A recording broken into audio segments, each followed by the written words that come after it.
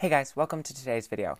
Today we're going to be talking about a really interesting Senate election in the state of Iowa. Now, I am not going to lie, I was on the cusp of making a video and a joining podcast today about the Arizona Senate election, where challenger candidate and husband of former Arizona Representative Gabby Giffords, her husband Mark Kelly, looks as though he has a very good chance of flipping the state Senate seat. They're adding another seat to the Democrats' push for a Senate majority.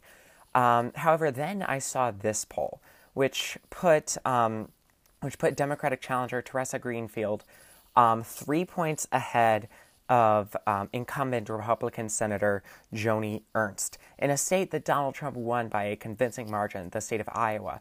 Now, this really surprised me because while it's still in the margin of error, Joni Ernst won, as we can see up here. Joni Ernst won her Senate election in 2014 by 8.5%, almost 9%. And so a flip like this, a flip of over 11% in a state that's pretty solidly pro-Donald Trump, is really something to be talking about. So the question is, does Teresa Greenfield have a chance at defeating Tea Party favorite Joni Ernst? Joni Ernst was swept in the Tea Party wave of 2014 that saw Republicans gain 9 Senate seats. So Teresa Greenfield actually only just won the Democratic Party primary. And while the Cook Political Report, Sábados Cristobal, and Politico all rate this a lean Republican Senate seat, Teresa Greenfield has started to pull ahead of Joni Ernst in the state in the state of Iowa, and this is a similar phenomenon as Jamie Harrison is currently seeing actually in South Carolina, which is that she started out way low compared to Joni Ernst, 22% down to Joni Ernst. However, in the next poll, it saw her down 7%, Teresa Greenfield down 7%. Next poll, her down 6%. Next poll, her down 1%. And then the following poll showing her leading by 2, 3, and 3% respectively. So now, is that enough to win the election? Absolutely not. And sorry, someone's lighting off fireworks near me, so you might hear that on the audio. Is that enough to win this election? No, it's not. However, as the Democratic Party starts to coalesce around their nominees, as Teresa Greenfield starts to see high-profile endorsements from unions like the AFL-CIO in Iowa, as well as the Brady Campaign, Emily's List, Giffords League of Conservation Voters, NARAL, Pro-Choice America, Women's Political Committee.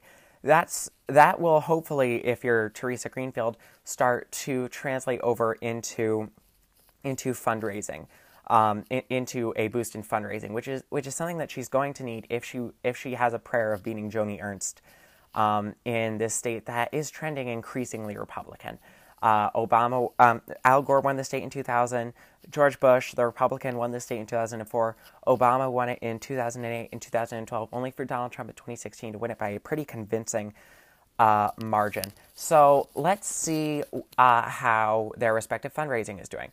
Well, in the big picture, Joni Ernst has raised just over $12 million, spent $5,223,000, leaving her with just under $7 million on hand. This was reported on May the 13th. However, Teresa Greenfield has seen a much smaller haul. She's raised $7 million, just over $7 million, spent $2,300,000 with $4,738,000 on hand. So now, as we can see, Joni Ernst has outspent Teresa Greenfield. However, that has not seemed to save her from her somewhat lagging poll numbers in the state of Iowa. Now that's not to say that Teresa Greenfield is doing poorly in fundraising.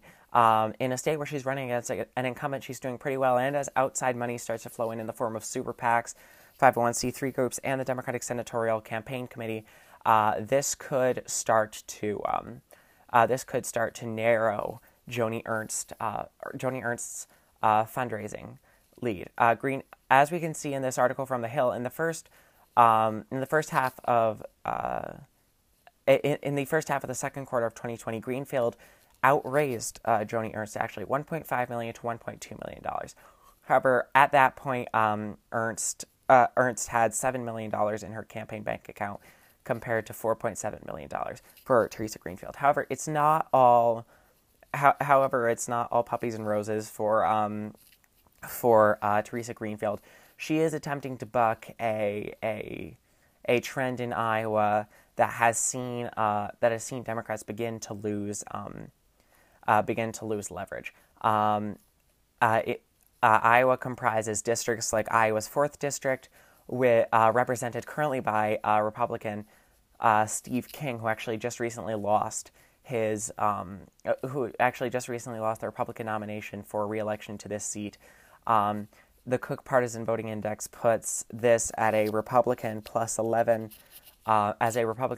district to places like Iowa's 1st district, represented by Abby Finkenauer, which is a Democrat plus 1 district. Iowa's 2nd district, represented by David Lobasak, which is a Democrat plus 1 district, which comprises places like Des Moines and Cedar Rapids.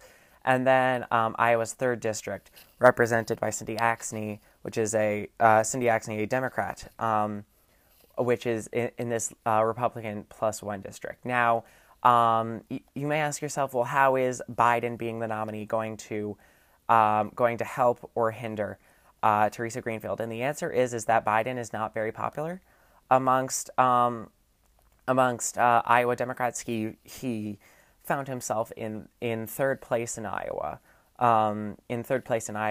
During the Iowa caucuses.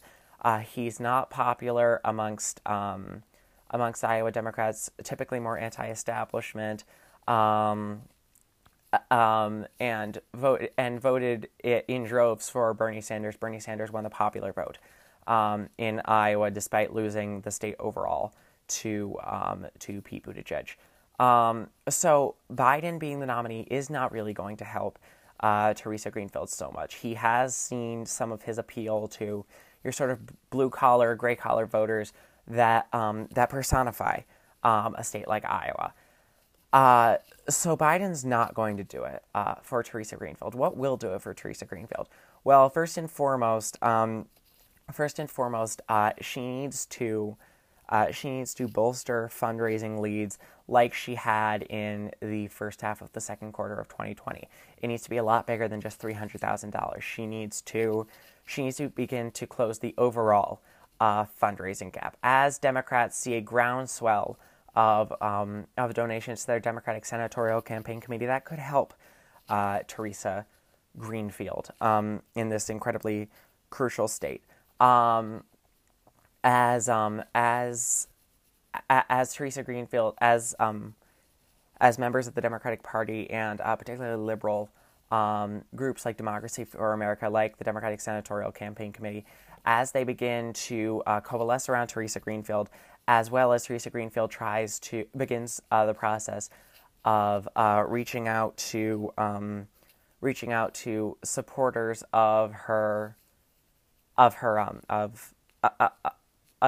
to supporters of her primary contenders, like Michael T. Franken, like the more progressive favorites, Kimberly Graham and Eddie Morrow.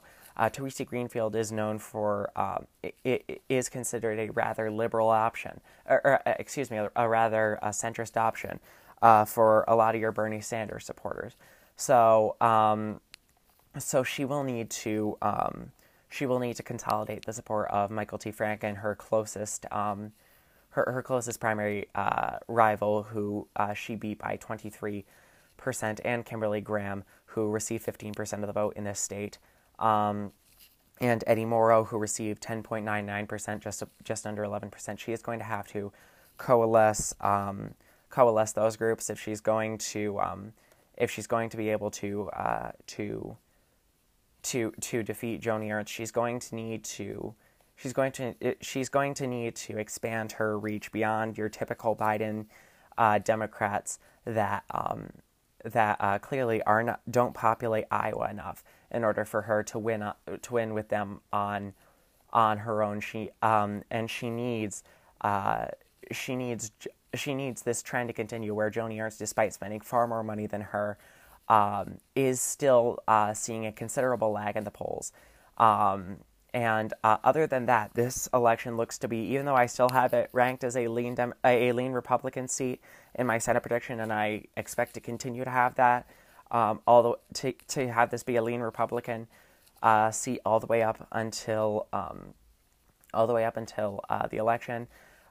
She's going to this seat is going to be a lot more interesting to watch as we go forward, as it looks like Theresa Greenfield may indeed have a shot in this crucial seat for the Democrats if they want to gain a Senate majority. So thank you guys so much for watching this video today, or listening in on Spotify, Anchor, Google Podcasts, or anywhere else. Please make sure to leave a like, leave a comment, tell me what I could be doing better, tell me what you want to hear more about, and I will see you all in the next video. Thank you guys so much for watching.